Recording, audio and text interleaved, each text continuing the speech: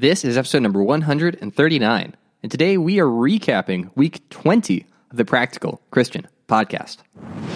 Welcome to the Practical Christian Podcast. My name is Travis Albritton, your friendly neighborhood Bible teacher, and every day we'll dive into the tips, tricks, and hacks that you can implement in your daily life to become a more effective Christian. Thanks for spending some time with me today. Now let's jump in to your daily dose of practical Christian training. 20 seems like a big number when you start counting weeks. It seems crazy that we're already at episode 139, even though, just yesterday we started this whole thing together. But this week I think it was a really good week as far as episodes go. I hope you felt the same way. But we kick things off as normal with our interview of the week, and this one, I think, really stood apart in several ways. I got to sit down with Tim Challies, who is a very accomplished Reformed pastor, blogger, author, all-around extraordinaire. And we talked about a couple things. We talked about his blog. We talked about, because that's his main source of income at this point in time and his main ministry focus. We talked about spiritual books, but then we really dove into Calvinism and Arminianism, which is basically two different schools of thought about the role that God plays in us coming to faith, in us pursuing God with all of our hearts and becoming Christians. And the reason I think that discussion was so remarkable is not because it was a debate to declare a winner, but that it was an exchanging of ideas and contending with opposing viewpoints in a way that was both respectful and productive and really just constructive. And, at the very end, we were able to really come to some common grounds just around the discussion itself, not in the theology that we hold, which I doubt has changed for either of us, but just the mindset that we should have and the humility that we should have towards God's word when it comes to answering these kinds of really deep questions about the mind of God and the will of God and God's nature. Which leads me into episode number 134, which we posted on Monday, where I highlighted Tim's mindset and perspective when it comes to understanding God and understanding what it means to be a Christian. And I think it was just so clearly stated and just so powerful that I read it in the interview and then, recapped it on Monday, which is that he considers himself to be unfinished theologically, that he sees the value and the truth that came out of the Reformation in the Middle Ages and, really reforming the Catholic Church and leading to Protestantism. But he also recognizes that it's not perfect, that it's not complete, that theology is not complete. And so he's eager to learn more about God and learn more about areas where he can improve as he studies out God's word and as God instructs him and corrects him. And really just put to words what I had been trying to make sense of myself. I had a lot of similar thoughts and just did not have an eloquent way to put them. And so I think it is so important to remember that we're all on this journey together. We're all on this continuum of spiritual growth, and that none of us have arrived. All of us have room to grow.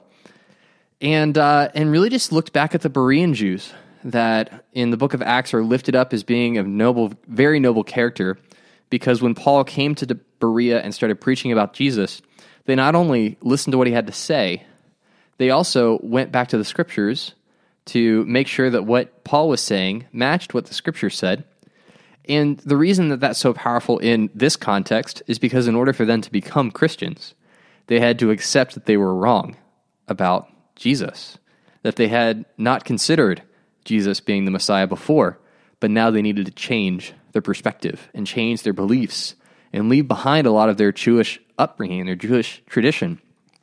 And so just a reminder to us that if we want to be of noble character like the Bereans, we need to be willing to be corrected. We need to be willing to accept that there are going to be blind spots in our faith, in our ideology, and to be humble enough to accept those as God reveals them to us. In episode number 135, we talked about how to make a disciple. Yeah, it's not rocket science. It's actually pretty straightforward when you understand three important steps that every single person who is not a disciple needs to take to become a disciple. The first step, you have to accept that Jesus is who he says he is. If you do not believe that Jesus is the Son of God, if you do not believe he died for your sins, really you can't go much farther than that. That's the whole pinnacle, the whole crux of the Christian tradition. And so if you're not going to give Jesus his due and acknowledge that he's the Son of God, well, then you can't be a disciple. The second step is that someone needs to accept the authority of Jesus in their life.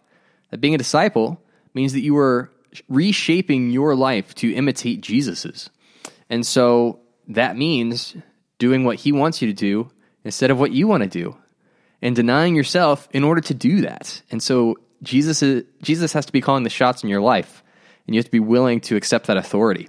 And then the third thing that you have to do to become a disciple is you have to be born again. Jesus said, you cannot enter into the kingdom of God unless you're born of water and spirit. You have to be born again spiritually. You have to enter into the authority of God and his kingdom by being born again. And what does that mean to be born again? It means to be reborn spiritually.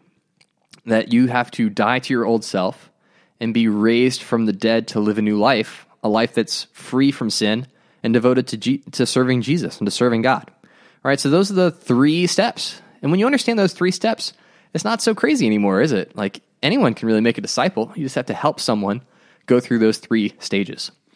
And then in episode 136, we dove a little bit deeper into what that 3rd step looks like, being born again, and how baptism interacts with that.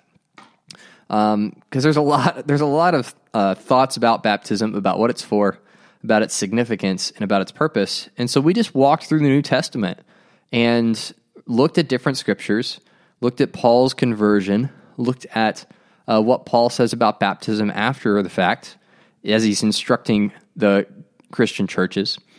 And what we discovered was a couple really key things. Number one, the early church taught that it's during baptism, at the point of baptism, that your sins are forgiven. This is both in Paul's instructions to the church in Rome in chapter 6, and also in the retelling of his own conversion story. So if you remember, he was going to Damascus to persecute Christians. Jesus confronts him in a vision. He's blinded. He's led to Damascus, where he has to wait for days, and he has no idea what's going to happen, if God's going to strike him down because he's been opposing him this whole time, or if he's going to extend grace and give him a second chance. And when Ananias comes to tell Paul what God told Ananias to say to Paul, he says, get up, be baptized, washing your sins away. And that was Paul retelling his own story, saying, that was the point where my sins were washed away, when I was baptized. And so, but it's not because baptism is a good work that you do that forces God's hand, where, getting dipped underwater is some magical, superstitious thing that we get to do that, forces God to forgive us of our sins. It's not a work. It's not salvation by works. In Colossians 2, we learn that baptism is an act of faith, because what you're counting on is for God to raise you from the dead, just like he raised Jesus from the dead. That's the whole being born again cycle, right? That we acknowledge that we're dead in our sins, in our transgressions, that we've separated ourselves from God, and that we need an intercessor. We need someone to come in and take the penalty for our sin, and we need God to raise us from the dead to live a new life. And that all of that faith is wrapped up in the moment of baptism, of committing yourself to following Jesus. So hopefully that episode kind of, painted a good picture of what the New Testament teaches about baptism, about what the first century church taught about baptism, just to help clarify a couple things for you. In episode number 137, we talked about gossip. Gossip is not something that gets talked about very often. It's not something that gets addressed very often, but it really is serious. Gossiping about people destroys the confidence that they have in us. It destroys relationships.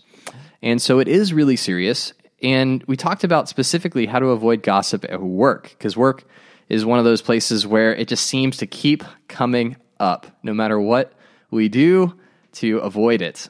And so a couple of different things. Number one, You can try to change the conversation. You can try and change the subject. So if you're gossiping about that boss that nobody likes, change it to something else. Start talking about the football game or, what you did over the weekend or something like that. If that doesn't work, you can speak up and say, hey guys, I don't think we should be talking about this. And then if that still doesn't work, then you can just walk away. It is totally fine to walk away from a gossipful conversation. And people might think you're weird. People might think that you're a little too religious, that you take your religion a little too seriously. You just need to lighten up and enjoy the hearty conversation at someone else's expense. But at the end of the day, guys, remember that when you are living a life in the light, when you are walking in accordance with God's word, you are going to stand out. You're going to stand out because people are going to have to come to terms with the fact that they are not following God when they can so clearly see the fruit of your life. Now, the goal is not to make people feel bad.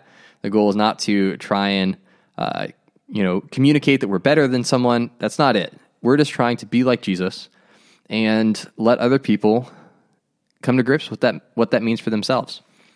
And in yesterday's episode, in our Fan Friday edition, I actually revisited a previous episode where I had talked about Jesus Fish stickers and kind of went on a little bit of a rant, probably the most rant-like episode we have done so far. And I got a lot of feedback, and the feedback was essentially, I think you were pretty harsh on those Jesus Fish stickers, maybe a little too harsh. And in going back and reanalyzing where I was coming from and maybe what else could have been going on, I think at the end of the day, the reason why I felt so strongly or felt the way that I did is because I had associated Jesus Fish stickers on cars with cultural Christians, which were Christians that don't really live out the Bible, that aren't really trying to be disciples of Jesus. They say the right things. They apparently believe the right things, but their life does not reflect that. It doesn't reflect someone who's passionate about God's word and about pleasing God. And so I kind of took out all that vitriol and all that frustration on Jesus Fish stickers, which had come to symbolize, in my mind, those kinds of Christians. And so just in revisiting whether or not it's appropriate to have Jesus Fish stickers, it is totally fine. Go ahead and put a fish sticker on your car. Go ahead and put a church sticker on your car. Go ahead and wear a cross necklace. Just don't allow those things to replace God's call to make disciples and to be an example. And that's really what it is. We don't want these things to become a crutch for us where we stop actually obeying the scriptures and say, well, I'm doing this, I put a sticker on my car, so that's being evangelistic. No, it really isn't. There's nothing wrong with the sticker. Just don't forget what's really important. Well, that is it for this week. Make sure to smash that subscribe button to get access to daily practical tips just like these. Leave a review in Apple Podcasts to let me know what you think so far of the podcast. And make sure to head over to the podcast Facebook group to connect with me and help decide future episode topics.